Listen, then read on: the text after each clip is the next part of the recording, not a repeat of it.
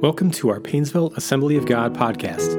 Our desire is to connect people to a growing relationship with Jesus Christ. If this message touches your heart, we'd love to hear about it. Email us at info@painesvilleag.com or visit painesvilleag.com.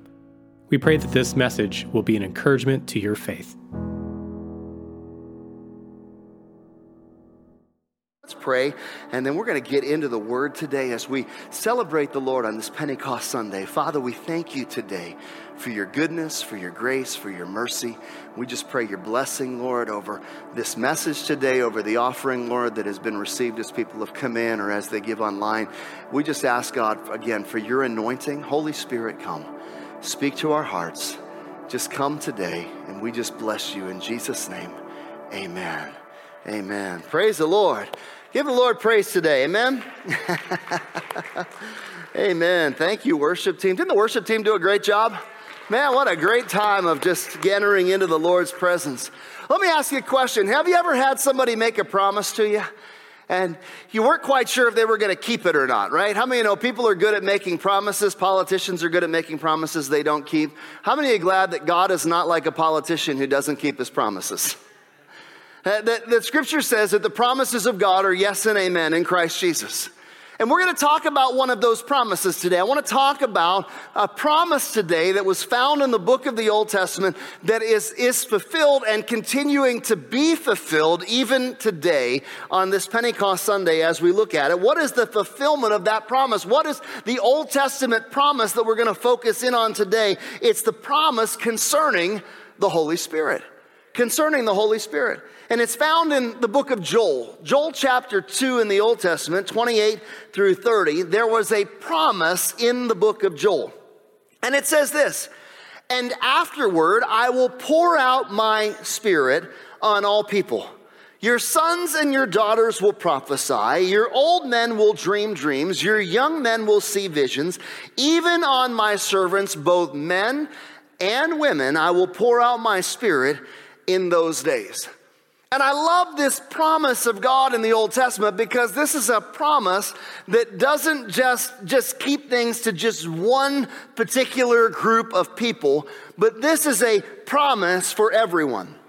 Sons and daughters, old men and I won't say old women, all right? Old men and women, right?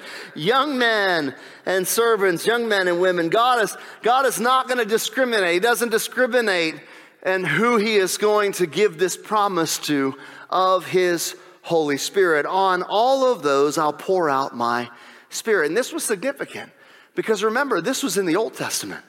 This was back in the Old Testament. This was an Old Testament promise of God of what was coming, of what was coming. And in the Old Testament, the Holy Spirit was present and active, but in a little bit of a different way. The Holy Spirit would come upon certain individuals at a certain time or a certain season. It would come on a particular individual. A select few people in the Bible experienced the Holy Spirit coming upon them in power for a specific reason or a specific way. A couple of examples of that. One would be Samson. How many remember Samson in the Old Testament? Samson, the judge in the Old Testament. We know that Samson had some problems sometimes character-wise, didn't he? But yet God had chosen him. God had selected him. And in fact, in Judges 14:19, it says, "Then the Spirit of the Lord came upon him in power." He was called by God to bring deliverance of the Israelites out of the hand of their enemies, the Philistines. And in order to do that, it was not going to be by his own might or his own power, but as Zechariah promises, but by the Spirit of the Lord. And the Spirit of the Lord came upon Samson for such a time and a season. He was chosen by God, and the Holy Spirit came upon him in power.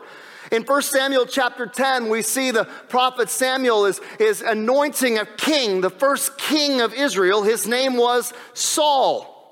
And as he was anointing Saul to be king, he poured oil over him. Oil has often been a symbol associated with the Holy Spirit.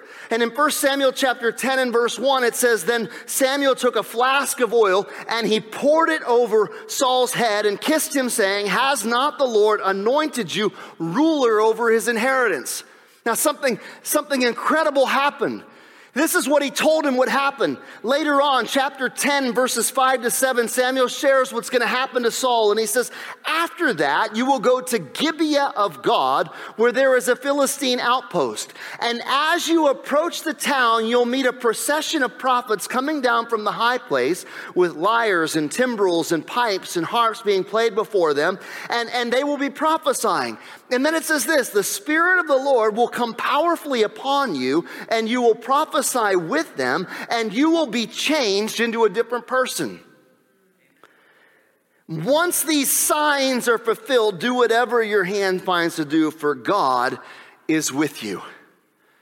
The Spirit of the Lord came upon Saul. That's exactly what happened. Exactly as Samuel had said, that Saul had been anointed for the work that he was called to do, a kingly anointing that he was called to do. There was a power of the Spirit that came upon him in that moment. And when it came upon him, he began to prophesy, and people began to recognize that, and they began to say, what happened to Saul? There was a marked difference in Saul's life when the Spirit of God had come upon him. And this is what it was like in the Old Testament. In the Old Testament, there were certain individuals, a few key people here and there, in which the Spirit of God would come upon them. And like Samson and Saul and a few others, not everyone experienced this outpouring of the Holy Spirit. But the prophecy in the book of Joel stated something different. For what God did for a few in the Old Testament, God was going to do on all. What God had promised to do in the Old Testament, God would unleash and do on all. That was the promise, and people anticipated the fulfillment of that promise. Jump ahead to the New Testament. We talked about it last week. Jesus arrives on the scene. His cousin John the Baptist is calling people to repentance, preparing for the Messiah. He's baptizing people. Jesus shows up and says, that he's ready to be baptized. And they said, he says, you need to baptize me. I'm not worthy to baptize you. And Jesus says, no, this needs to be done to fulfill all righteousness. And last week I showed, we shared how John said that he knew that Jesus was the Messiah. John 1:32 and 33, John gave this testimony. I saw the Spirit come down from heaven as a dove and remain on him. I myself did not know him, but the one the one who sent me to baptize with water told me, the man on whom you see the Spirit come down and remain is the one who will baptize with the Holy Spirit. And it was the presence of the Holy Spirit coming upon Jesus that marked his identity to John, that confirmed to John that Jesus was the Messiah, the very presence of the Holy Spirit. And John said that the one who sent him told him, on whom the Spirit remains, that's who the Messiah is. And who fulfilled that promise? Jesus did. And in Matthew chapter 3, 16 and 17, it says, as soon as Jesus was baptized, he went up out of the water. And at that moment, heaven was open. And he saw the Spirit of God descending on him like a dove and alighting on him. And a voice from heaven said, this is my Son, in whom I am loved and whom I am well pleased. And from that moment on, Jesus moved out in ministry under the power of the Holy Spirit. He got up one day in the tabernacle. He got in one day in the synagogue. And he opened up the scriptures to a place in Isaiah where it says, and the Spirit of the Lord is upon me because he has anointed me. The Spirit of the Lord is upon me. The Spirit of the Lord is upon Jesus. It came in the form of a dove, but there was a promise attached to that. There was a promise attached to that. And John the Baptist talks about this promise that was attached to that, in which he says that John said that I baptize with water, but there's one coming after me who will baptize you with the Holy Spirit and fire. Talking about Jesus. And this is part of the fulfillment of this promise, this Old Testament promise in the book of Joel. The Old Testament promise in the book of Joel was about God pouring out his Spirit on all people. And Jesus is the one whom John acknowledges and says, I baptize in water, but he's coming and he will baptize you with his Holy Spirit. His Holy Spirit. Signs and wonders and healing and discerning of spirits. Jesus moved out in those things. And the promise of the outpouring of the Holy Spirit would come and immersing. The idea of baptism is immersing not only in water, but Jesus has come to immerse us in his Spirit. In fact, after his resurrection in Luke 24, 46 to 49, Jesus explains what happens. We're doing a survey through Scripture here.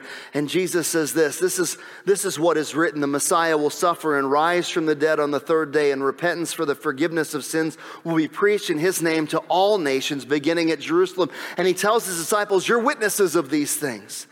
I'm going to send you what my Father has promised. There's that word, promised. I'm going to send you what my Father has promised, but stay in the city until you have been clothed with power from on high. He's talking about this promise, talking about the promise in the book of Joel. That's what Jesus is alluding to here. After his own death and resurrection, he says, now something is coming. The fulfillment of that promise is coming. So here's what I want you to do. I want you to go and wait in the city until you are clothed with power from on high, because what has been promised is about to be fulfilled. I'm about to do what I said I would do. The Helper, the Holy Spirit, is going to come. And he tells him to wait. And in Acts chapter 1, 4 and 5, it says, on one occasion while he was eating with them, he gave them this command, do not leave Jerusalem, but wait for the gift my Father promised, which you have heard me speak about. For John baptized with water, but in a few days you will be baptized with the Holy Spirit. Notice what Jesus is doing. He's connecting the dots. These are not isolated incidences here and there. He's talking about what has been promised. He's talking about what had been promised in the Old Testament in terms of the Holy Spirit. John knew it and said, Jesus, I baptize in water, but he's going to baptize in the Holy Spirit. John the Baptist knew it. People knew this promise. This was not a new thing. They knew the promise that was coming. Now Jesus is connecting that same teaching, that same idea. He's connecting it back to what John says, saying, John was right. What John said was true. And friends, understand, now that my death has happened and resurrection has happened, now it opens the way in the sequence, because now there's a right relationship with God. And now the opportunity for this promise of the Holy Spirit to be fulfilled, not just on select individuals like in the Old Testament, but now in the promise in Joel on all people, on all men, all women, young and old, rich and poor. It doesn't matter your economy. It doesn't matter if what you are doesn't matter. On all people. That's the promise that we have. And he connects those dots and he says, John immersed you with water, but I'm going to immerse you in my Spirit. I'm going to immerse you in my Spirit. See, understand that Jesus is the baptizer in the Holy Spirit. Jesus is the one who is pouring out his Spirit. Jesus is the one who is baptizing in his Spirit. Once we receive Jesus Christ into our lives, once we received his forgiveness and his grace, and the work of the Holy Spirit convicting of our sins has brought us into that right relationship with God. It doesn't end there. It doesn't end there. It doesn't end with a prayer of faith and commitment to the Lord. But Jesus wants to give you and fulfill in you a greater promise, the promise of walking in the power and in the anointing of his Holy Spirit. Jesus wants to fill you with his Spirit. He wants to immerse you in his Spirit. He desires to do what was promised in the book of Joel. And he tells his followers to wait for the promise of the Holy Spirit. Acts chapter 1 and verse 8, Jesus says this. This is what will happen. But you will receive power when the Holy Spirit comes on you. And you will be my witnesses in Jerusalem, in all Judea and Samaria, and to the ends of the earth. There's a purpose to this. There's a purpose to this. The baptism in the Holy Spirit and receiving and being immersed in the Holy Spirit, there is a purpose for this, that you will be my witnesses. How many know we've been called to be witnesses? Jerusalem, that's the local area. Judea, Samaria, the surrounding towns, and the uttermost parts of the earth. We have been called to be his witnesses. How do we carry that out? We don't carry that out in our own power. We carry that out under the promise of the Holy Spirit. of the Holy Spirit. The Holy Spirit gives the ability to carry out the mission that Jesus has given us to do. And what I want to point out is that this promise of the Holy Spirit, the word spoken in Acts chapter 4 and verse 5, in a few days you will be baptized in the Holy Spirit. Now, I want to point out that this is separate from what happens when we receive the Holy Spirit in our lives at conversion. When you give your life to Jesus Christ, the Holy Spirit comes and lives in you. Can I just make that separation? We receive the Holy Spirit at conversion. The baptism in the Holy Spirit is a separate experience. Let me help you understand what I'm talking about here. Why do I say this? In John chapter 20, starting in verse 21, Jesus again has resurrected from the grave. He's now appearing to his disciples who are kind of hiding away. They're not sure what's happening or what's coming. And he appears to them after his resurrection. And this is what it says in verse 21, John 20:21. Jesus appeared to the disciples and said, "Peace be with you. As the Father has sent me, I am sending you." And with that, look what it says. He breathed on them and said, "Receive the Holy Spirit." So if this happened then why is he telling them at the end of the book of Luke in Luke 24, and why is he telling them in the beginning of Acts chapter 1 to now go and wait for the promise of the Holy Spirit? Because what we're talking about is a separate experience. The baptism in the Holy Spirit is a secondary work of grace, a second experience in which we are clothed with power from on high from the Lord. The Holy Spirit comes and lives in us, and it's part of the new birth or being born again experience. Look what he says. He breathed on them and said, "Receive the Holy Spirit." Just like a creation. Remember back in Genesis chapter 2 and verse 7, what happened in creation? The Lord God formed the man from the dust of the ground, breathed into his nostrils the breath of life, and man became a living being. A living being. Part of our creation experience, being born, was that God breathed the breath of life into man. But spiritually speaking, there is also this idea that when we receive Jesus Christ into our lives, we receive new life, and we are not simply born of water, but as John 3:5 says, very truly I tell you, no one can enter the kingdom of God unless they are born of water and born of the Spirit. Born of the Spirit. And so when you receive Christ into your life at salvation, when you open yourself up and surrender, and you get to that place where you are convicted of your sin and you place your faith in Jesus Christ, the Holy Spirit comes and lives in you. That is what begins your relationship with Christ. You are born again, and you experience new life, being born again. And yet I want to tell you once again that it does not end there, but there is a secondary promise.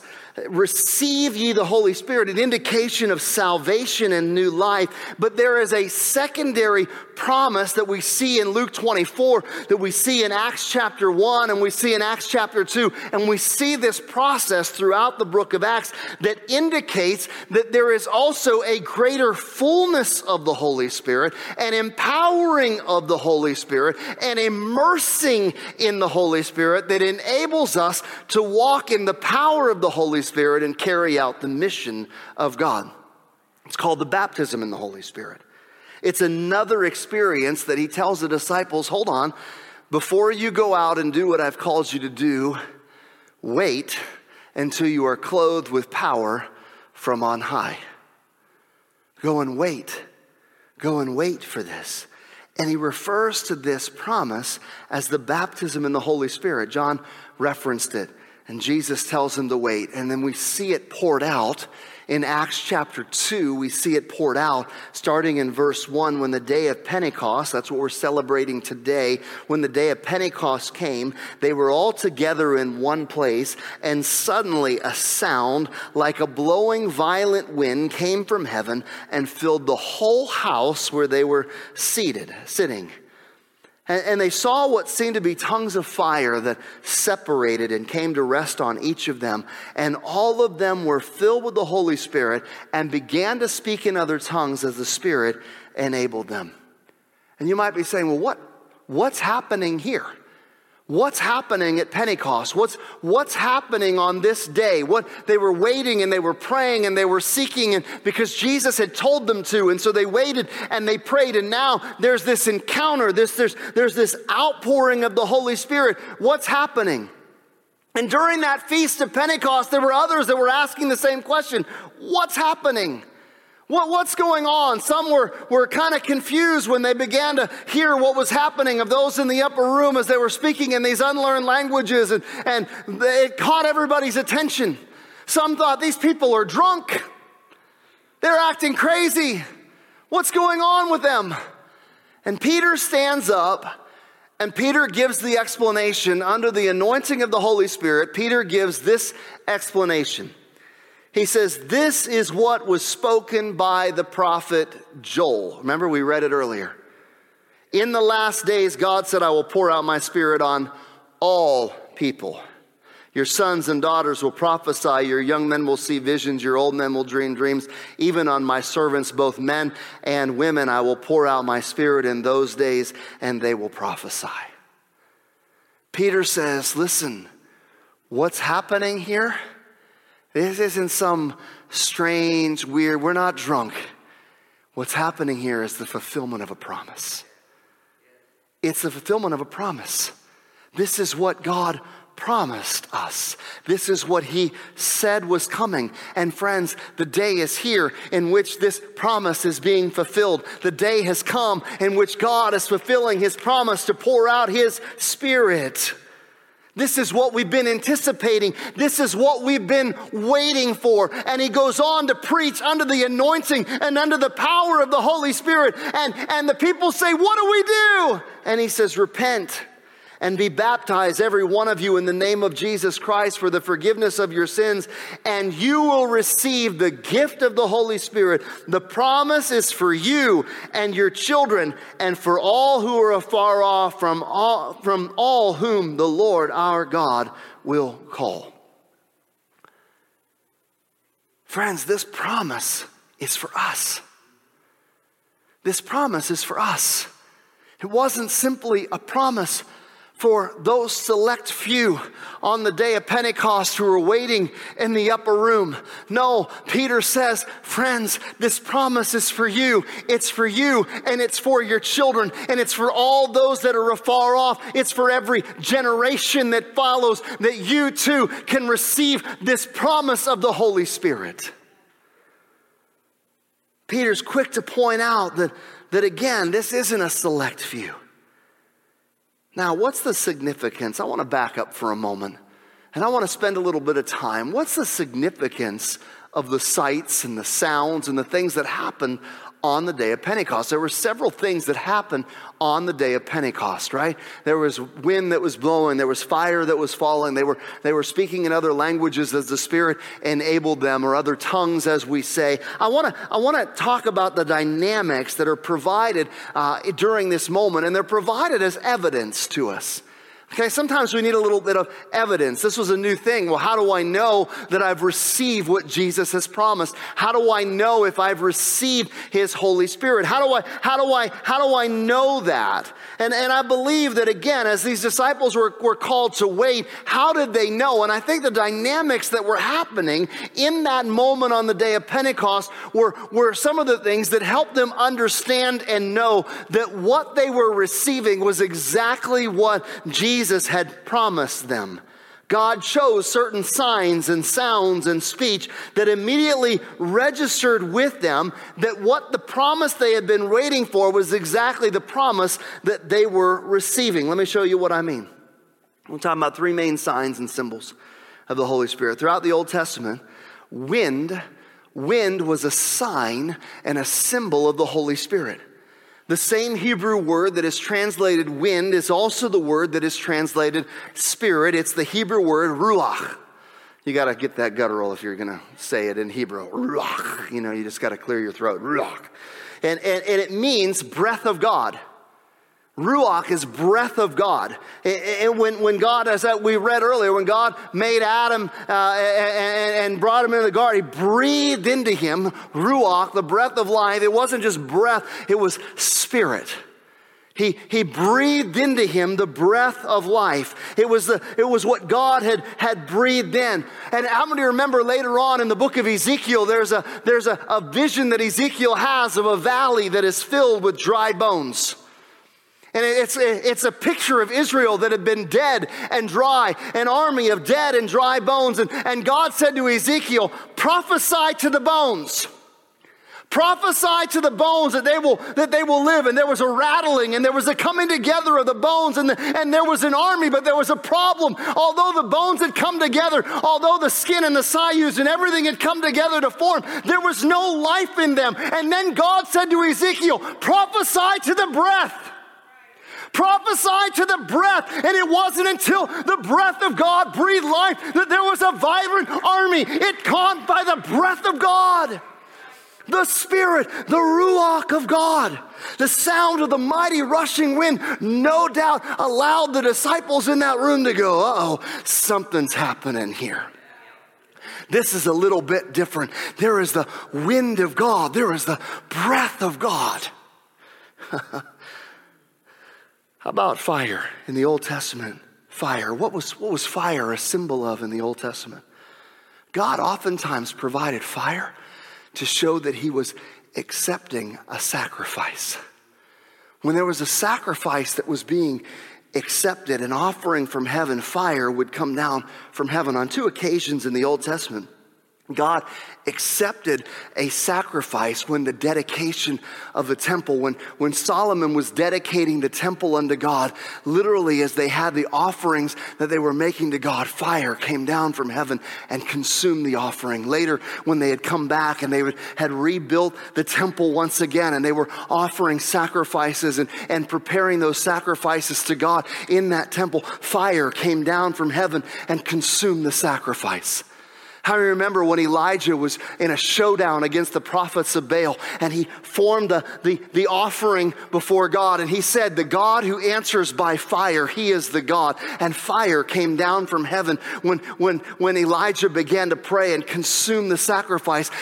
Fire was this idea that God was accepting the sacrifice. It was an indication of the presence of God accepting the sacrifice. Now, why do I say the temple is so important? Because Paul makes a connection to us about our bodies, that our bodies are what? The temple of the Holy Spirit.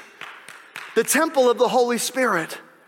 And the sign of fire, no doubt, was an understanding and evidence of God's acceptance and God's presence, that now as a new group of individuals, no longer in a building of a temple, but God would come by his Holy Spirit to live inside of us. A house and a dwelling of God. And throughout the Old Testament, prophetic speech was also a sign and a symbol of God's presence. Let me give you a couple of examples. In Numbers chapter 11, God tells Moses, he says, Moses, I'm gonna take my spirit that's on you and I'm gonna put it on 70 elders. I've anointed you. You're one of the select that I've anointed. My presence, my spirit, my anointing is on you. But you know what? You can't do this job alone. You need others. And so I'm going to take my spirit that's on you and I'm going to put it on 70 elders. And so they began to come together. And Numbers 11:25 says, then the Lord came down in a cloud and spoke with him and took some of the power of the spirit that was on him and put it on the 70 elders. And when the spirit rested on them, they prophesied. What was the indication that they knew that the Spirit had come and rested on them? That they prophesied. These 70 elders began to prophesy. The Spirit of God came upon them. In fact, there were 2 of them, Eldad and Medad, that were kind of like, many people today that have trouble getting to church on time. They had trouble getting there on time and they were kind of out and they hadn't even been there, but the Spirit came down upon them and they were prophesying too. And Joshua was like, well, what should we do about that? They're prophesying. And Moses said, I wish that all the Lord's people were prophets. In other words, Moses understood the value of what happens when we walk under the anointing and the power of the Holy Spirit. He knew the value of the presence of God, so much so that when God said, you know what, I'm done with these people. You take them into the promised land, but my spirit will not go with you. My presence will not go with you. He said, if you don't go with us, we will not go. I think that too many times, friends, we are anemic in our faith because we are moving out in our own power, in our own talent, in our own gifting, and not under the anointing of the Holy Spirit. We don't value the presence of the Lord enough. We don't value the power of the Lord enough to understand that if we are going to be effective in what God has called us to do, we need to be filled with His Holy Spirit. We need to be filled with His Holy Spirit. In the passage of Joel that promises the Spirit's outpouring, all your sons and daughters would prophesy. When Saul had the Spirit of God, he was counted among the prophets. He was prophesying. There was something to do with speech, something to do with utterance that indicated the presence and the power and the anointing of the Holy Spirit. It's throughout the Old Testament. And so now, prophetic speaking, undeniable sign of God's presence upon an individual, that as these disciples now in the upper room were waiting and praying, there was the wind and moving of the Holy Spirit. There was the fire of God that was coming down as tongues of fire to come and rest and say, I'm accepting you. There was a holiness and a purity and an acceptance that my spirit is coming down. And what followed that was a speech sign where they began to speak in other languages or other tongues as the Spirit enabled them. It was a sign that they had received the promise of the Holy Spirit. That was the sign, an indelible confirmation from God. And throughout the book of Acts, you see, once again, that following a salvation experience, like when Philip had gone to Samaria, and he began to preach as an evangelist, and there was persecution and moved Philip. And Philip goes into Samaria, and Philip begins to preach in Samaria. The people there's signs and wonders. People get saved, and then Peter and John come. And when Peter and John come, why did they come? Because they'd not yet received the Holy Spirit. So following a conversion experience comes the baptism in the Holy Spirit. And we want to lay hands on them. And later they received the baptism in the Holy Spirit. And there was something, we don't know if it doesn't say tongues specifically, but there was something in which Simon, who was a sorcerer and did all kinds of things, said, you know what, I want to buy that. He noticed something. It wasn't just some internal thing that nobody else knows. There was some external sign that something had happened.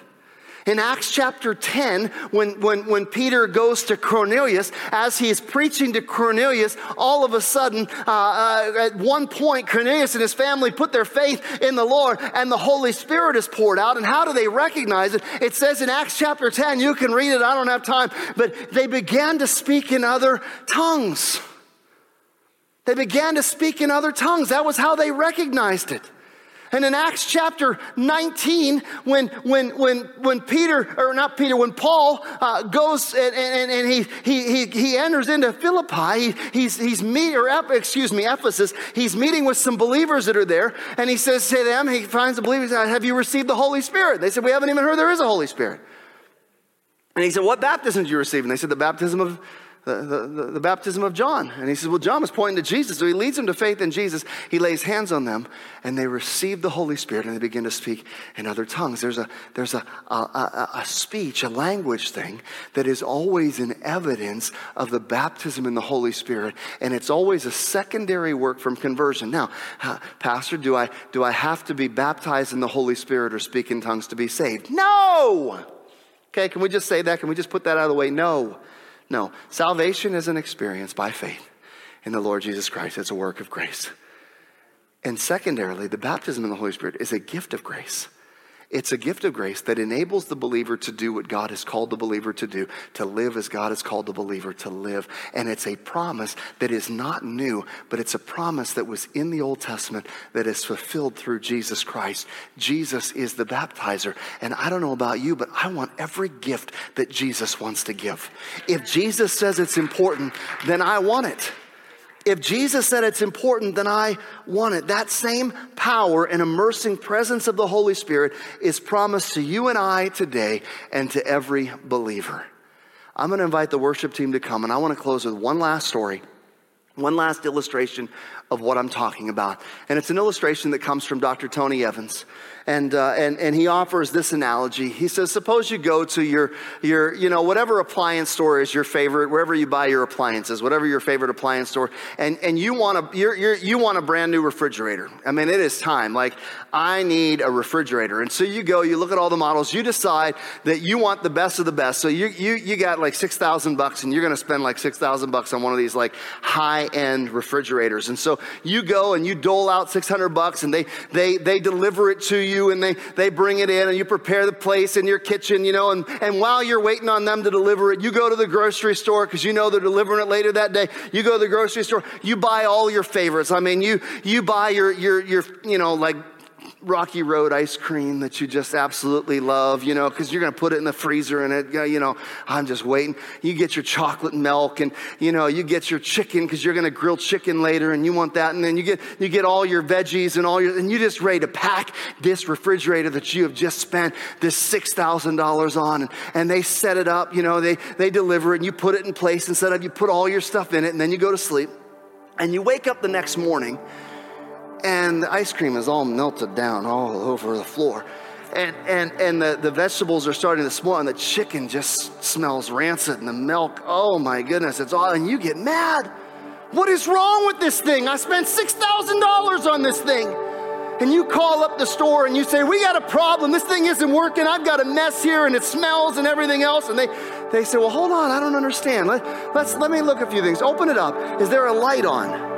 No, there's no light on. Okay, all right. Why don't you listen? Is there a hum? Do you hear any kind of a hum?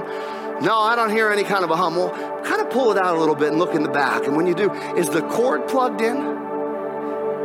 Oh, no, the cord's not plugged in. Well, wait a minute. If I spend $6,000, the cord shouldn't even need to be plugged in. It just ought to work for $6,000, right? It's got every component that it needs to work. And then the salesperson kind of coaches you a little bit and says that a refrigerator is a dependent machine. It's dependent upon electricity. It's dependent upon an external power source if it's going to work. Yes, it has all of the components that it needs, but unless it is plugged into the power source, it is not able to function as it is supposed to do. Friends, I want to let you know that you and I have been given everything that we need, but unless we are plugged in to the power of the Holy Spirit, we can't function as God has called us to. We need the Holy Spirit, and Jesus knew that. He knew that we needed the Holy Spirit. He knew that we needed salvation and grace, and that's why God sent Jesus to give his life. But Jesus knew that if we were going to live as God had wanted us to live, that we needed to know that we could plug in and be dependent upon this external power source of the Holy Spirit, that he said, unless I go, the Holy Spirit cannot come. We need the Holy Spirit.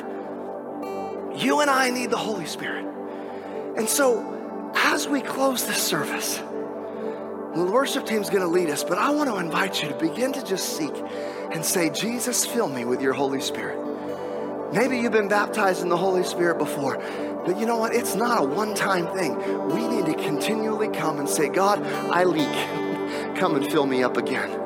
God, I leak. Come and fill me up again. I mean, maybe you want to be laid hands on today. Maybe you've not received the baptism in the Holy Spirit. We want to lay hands on you today and pray for you to receive the baptism in the Holy Spirit today as the worship team leads us in prayer. So let's pray. Jesus, thank you. Thank you for giving us the Holy Spirit. Thank you for promising us and fulfilling the promise and coming and giving us your Holy Spirit. We need your Spirit. We need you. Holy Spirit, we need you. We don't want to quench you today. We want to surrender to you today. We want to be filled with more and more. We want to be immersed in your presence and your power. So Holy Spirit, will you come and immerse us today? Will you come and fill us afresh today? Will you come and just fill us up today?